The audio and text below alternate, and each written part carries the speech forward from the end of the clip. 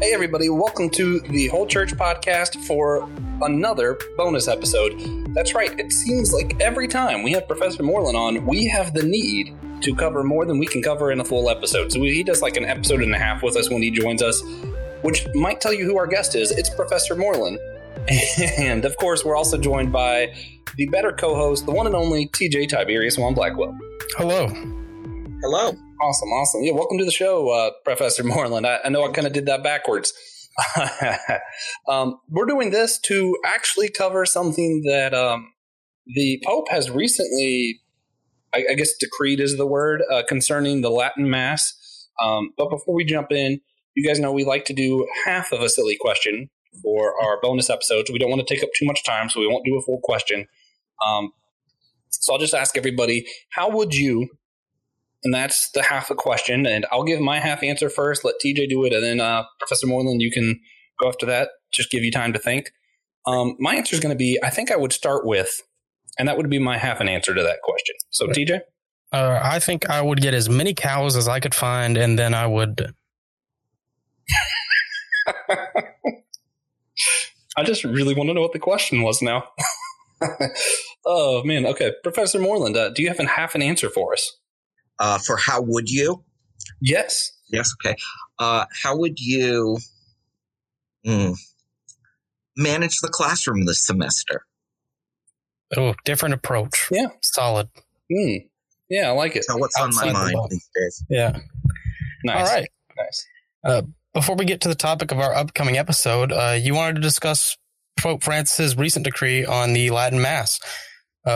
For those listening who don't know what a Latin Mass is or what Pope Francis decreed, could you explain for them what we're talking about with the Latin Mass motu proprio? Motu proprio. Motu proprio. Yes, yeah. I speak Latin. Yeah, no worries. So, Pope Francis delivered a motu proprio a few weeks ago that puts some new severe restrictions on the Latin Mass. The Latin Mass is the Mass that was promulgated. It's also known as the Tridentine Mass. It was promulgated at the Council of Trent. It was a refinement and a codification of the liturgy that was used in the Western Church. So it's a very organic development of the Mass that was celebrated in the West for as long as we can remember. As you may remember from our last conversation, in the East, they were celebrating the liturgy of St. John Chrysostom. In the West, they celebrated, a different rite of the Mass. And the Tridentine Mass was the typical way that Catholics worshipped until the Second Vatican Council, which took place from 1962 to 1965. In 2007, Pope Benedict authorized a much more generous availability of the Latin Mass. He allowed any priest to say it at any time, and any priest did not have to ask his bishop for permission. Now, what Francis has decreed is that the bishops will be the ones to authorize permission, and the responses to it have been very multifaceted, and we'll get into that in a moment, what the various bishops have said. Right. So it's more of a return to the post-Council of Trent status quo than it is rechanging of the system. It's a return to the way things were actually not after post-Trent, but after post-Vatican II, where the Latin Mass was really driven underground, and it survived only in some areas. So a lot of us say we've been thrown back into the closet or back into the catacombs, and that we're back to the bad old days of the 80s and 90s, where we had to search out friendly bishops to allow us to celebrate this Mass, which is an integral part of our Catholic heritage. So just for a fun question out of ignorance, I know sometimes, if I'm thinking correctly, the Pope speaks authoritatively for the church, and sometimes he doesn't. Since it said decree, I assume this is one of those times where this is authoritatively, right?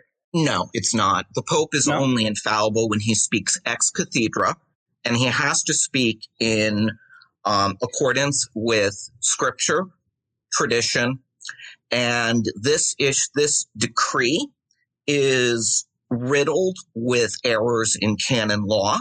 It seems to be very poorly written and hastily written, and it is actually a huge question that's being debated right now, whether or not the Pope even had the ability by canon law to promulgate this document. It also brings into question an issue that is going to have ramifications that will last centuries. How can the Pope, who is supposed to be the source of unity in the Catholic Church, decide within such a short period of time, while his predecessor is still alive, to revoke something that his predecessor put in? What is this? The White House? We're going to just change policies based on every administration? It's not how the church operates. All right. Yeah, that's some strong words and thoughts. Also, leave a comment on the bonus episode if you just figured out that Pope Benedict II is still alive. Benedict XVI. He is 16th. Still alive. Pope Emeritus Benedict XVI is still alive. Francis is currently sitting on the throne right now. Yeah, interesting. Okay. So last time we talked, I actually had to re-listen to it to try and remember exactly what you and I think Father Jonathan commented some on the different types of Mass as well. And one of the things that you said was it was a source of unity between the Catholic Church and the Greek Church because the Latin Mass was a little more similar to the older traditions, like what they teach, which I shouldn't say Greek Church, the Orthodox Church. Mm-hmm. How does this decree impact your worship and then others who felt closer in unity to one another and closer to God with this style of Mass? We've already seen the impact here in Wilmington. The last Latin Mass we had was last month, and the priest that was doing it is no longer feels comfortable doing the Latin Mass, so we're searching for another priest. So this month, we have no idea of whether or not we will be able to have our Latin Mass, which we're having down at St. Mary's. We had 270 people, which is a lot in a small town like Wilmington, last month. So this has hit home very hard. The quality of liturgy that we get in this area, in the New Hanover County area, is very low. It is the same stuff we've been getting since the 1970s. Banal sermons, ugly architecture, horrible music. And this was the one place where we could find beauty and we could worship in the way that my grandparents worshiped. It is the one thing that was bringing in young people into the church, and it's been squashed. The cruelty and the timing couldn't have been worse. And it really does bring into question what the Vatican's priorities are right now in light of other world conditions, like, for example, what's going on in China or the current uprising in Cuba, which they've been remarkably silent on. Right. What roles do tradition and language play in church unity?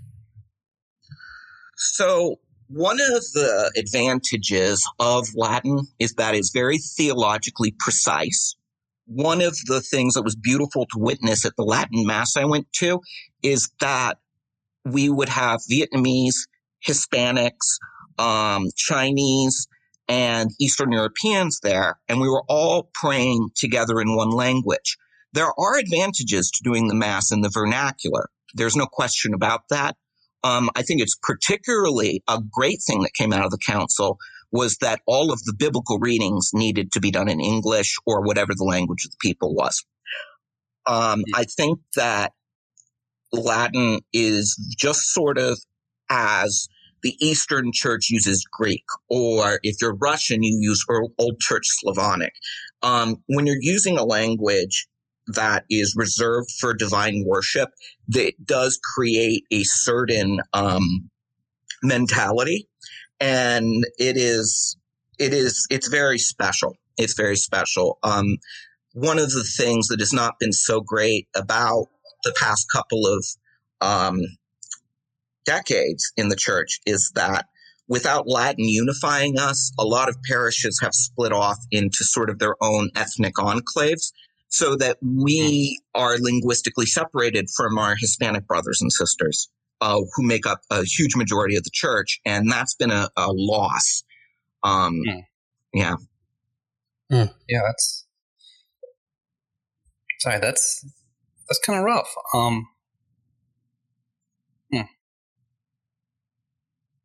Sorry, I had a question during that, but I forgot what it was. Just kind of the impact of thinking how people are connected through language.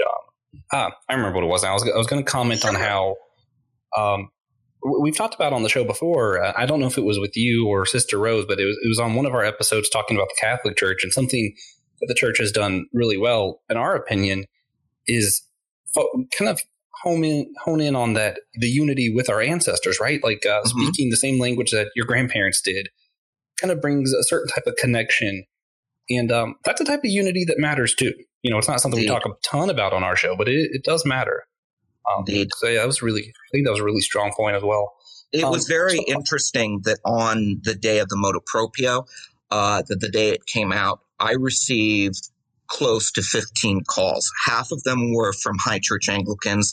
The other half were from my Orthodox friends who were very upset about the issue, because when they went to the Latin Mass, even though they were Orthodox, they really appreciated sort of being able to see, oh, so this is how the Western half of the Roman Empire worshipped in antiquity.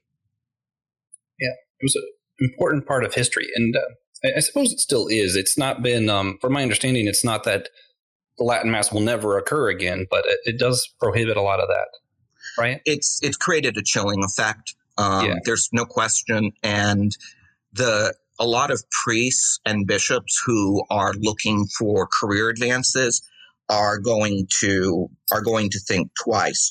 But the response among the bishops has been incredibly diverse. And what I fear is beginning to happen is that the Catholic Church is beginning to balkanize in the same way that the Anglican Church has over issues like liturgy, theology, and that is not a good direction to go.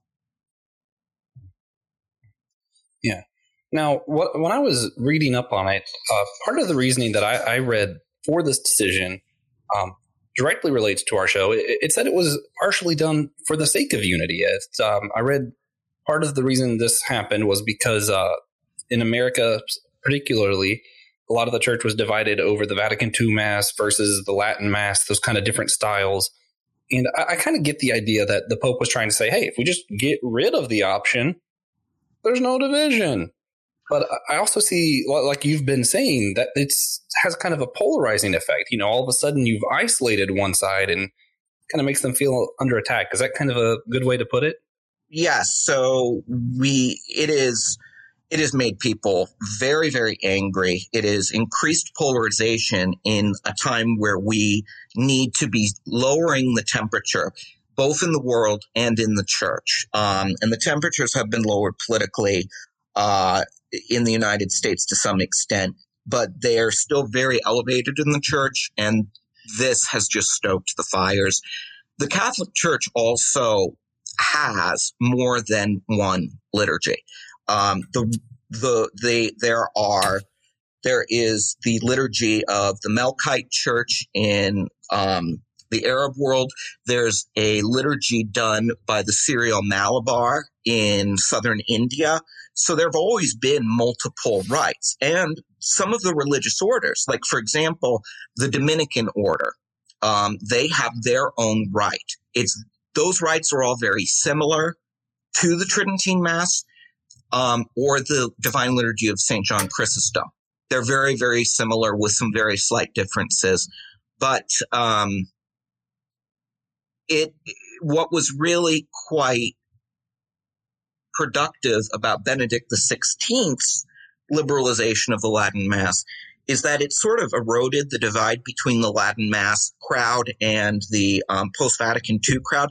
There's a lot of intermingling. So at the parish I went to in Berkeley, they had the Tridentine Mass, but they also had the post-Vatican II Mass. And it just depended on what time you woke up. And, you know, there was a lot of like social events together.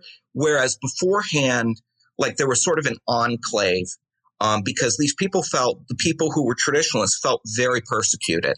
And now they feel like they're being shoved back into the basement. Right. So does this impact churchgoers who aren't Catholic in any way at all? No, not really. I think that it will certainly, I know that the students I teach in Women in Religion will now no longer be able to, may not be able to see what a Tridentine Mass looks like. Even people who are not Christian found it to be very interesting from a cultural perspective. And because it is such an element of Western civilization, a lot of my friends who are musicians were very interested in going because one of the first things you learn in music class is the structure of the Mass, because it is so foundational for Western music. Right. Mozart, Bach, and, even modern composers will write masses. It's a musical format.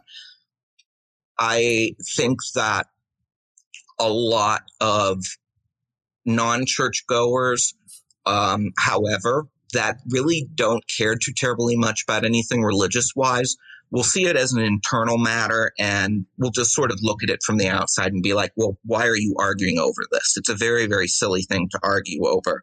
But for us and for our compatriots and our friends in the Orthodox Church and other denominations, I think that from what I've heard, they've not taken it well.